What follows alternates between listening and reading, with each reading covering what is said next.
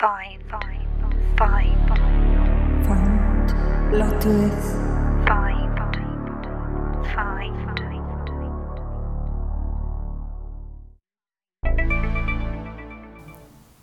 Return of the King.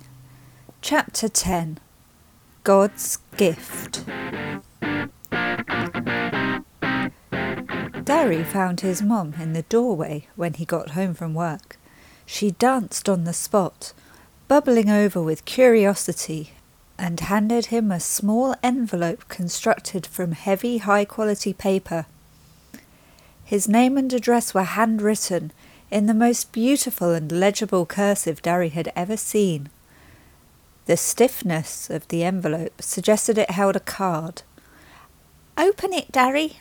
Open it. I've been waiting all day to see what it is. Is one of your friends getting married? Is it Jeremy? Oh, he always was very gentle, that one. Very gentle." She bounced around him, trying to get a good look as he tore the envelope open. "Mom," he said, his voice shaking. I've been invited to be in a panel at the Making a Man conference." His hands dropped to his sides. No, this had to be a joke. He brought the card up again and reread it.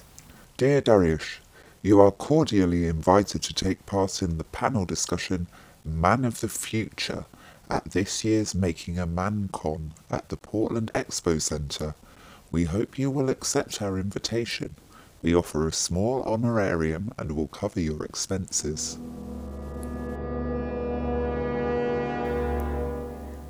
A pinky red smear of an object troubled the far periphery of his vision. Maybe a face, a slash of gaping smile, fleeting and corrupted. Something fluttered at the base of his skull, and he felt a wrapping, squeezing sensation around his thoracic spine. Turning his head and seeing nothing but his mother's red scarf sitting on the doily-draped telephone table, he dismissed it as an automatic response to a trick of the light.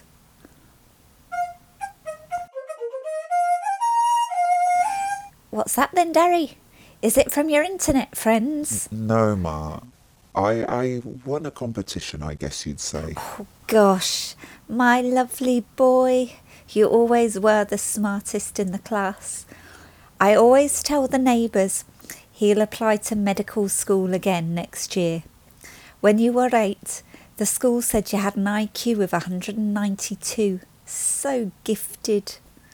How about tonight I make some lambican and we can rent a film on demand?" For the first time in a while, Darry's heart felt full. His shoulders tingled with joy. With a lump in his throat, he swept up his tiny mother in his arms and swung her around. "I love you, Ma." And he meant it. The next day, Darry floated. His feet barely touched the ground as he went about his mundane tasks. Soon this wouldn't be necessary. First stop Making a Man, next stop NYT bestsellers or a lucrative YouTube channel. He wondered which would be more appropriate. He already sold a lot of ebooks on Amazon, and he had to admit that he was pulled towards the cachet of being a member of the intelligentsia. But on the other hand, the money, the instantaneous response of an interactive audience that came with YouTube was very tempting. Maybe he could do both. It was a novel idea, risky, but could he be the first cross-media, cross-generational voice? Anyway, all that was in the future. First, he had to knock the socks off the audience at MamCon. He'd emailed Malcolm, the secretary of the organising committee, to let him know he'd be accepting the invitation and had received a brochure in return. Scrolling through the PDF, large black and white candid photos of earnest men debating, laughing men on stools, men alone on stage, men gathered in brotherly scrums illuminated the pages. Previous meetings, he gathered. He'd never been before.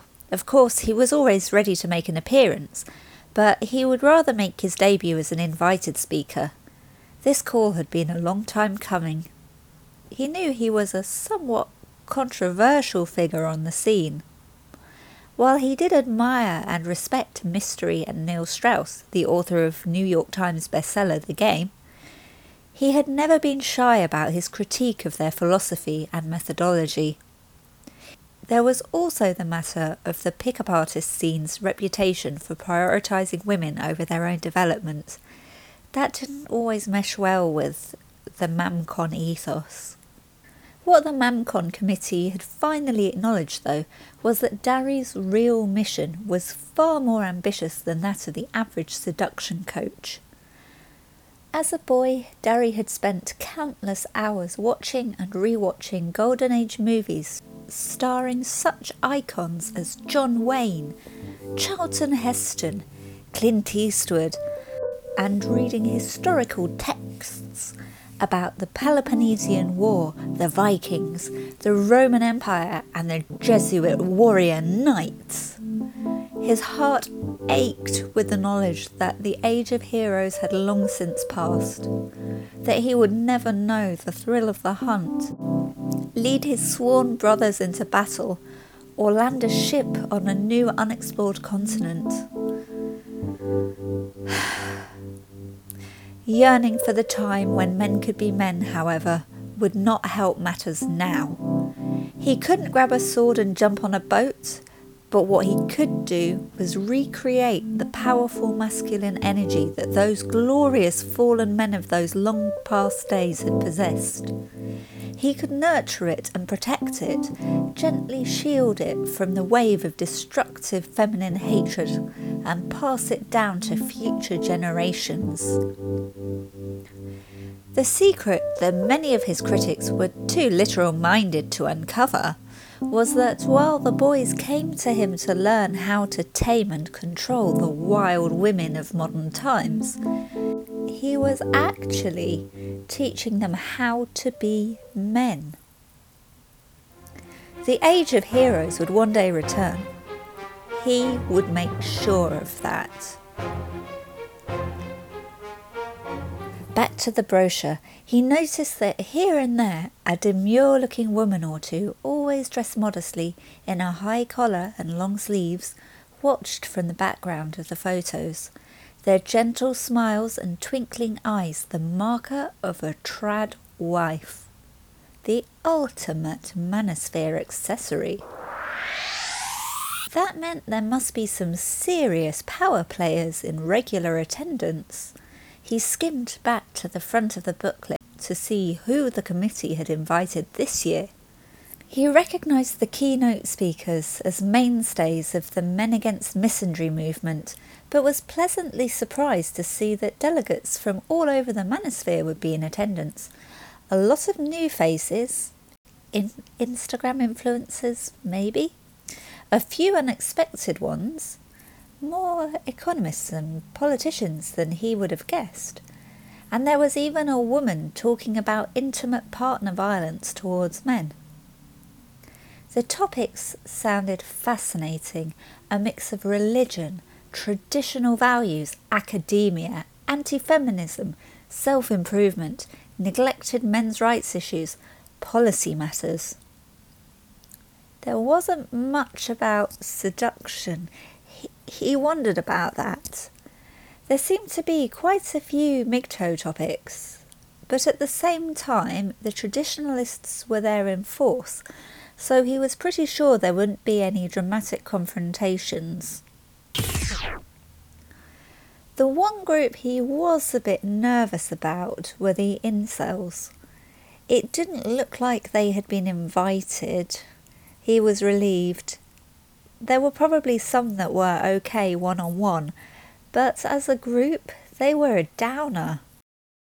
Ever since the chlorine gas bomb attack at that furry convention, he had been a bit uneasy about their approach to disagreements. He checked his email again to take a look at the description of his panel. Futurism, sci-fi and alternative history. Interesting. So this was because of Brave New World 2040. He read a little more. A discussion of how men's predictive literature can be utilised to further the development of neo-masculinity and men's interests. Utopias and dystopias. Where do we want to see the men of the future? Yeah, okay. This looked pretty interesting. It was funny. He'd written Brave New World 2040 in one night. He'd awoken from an odd dream, and a strange, almost externally driven urge pushed him to write it down. The novel was completed in a single sitting. No draft, it just flew from his fingers. He didn't know where a lot of it came from either. It was as if God was speaking through him. He'd never been much of a believer, but the experience had made him wonder. Mum had always said he had a gift from heaven. A ping on his phone alerted him that the MamCon people had booked his flight and accommodation. Right, he decided. Time to push up his sleeves and get reading. In 5 weeks' time, he'd need to be an authority on speculative fiction. Next time, on Return of the King, Chapter 11, Black Dog. Let's get to know Darry's mum a little better. See you there!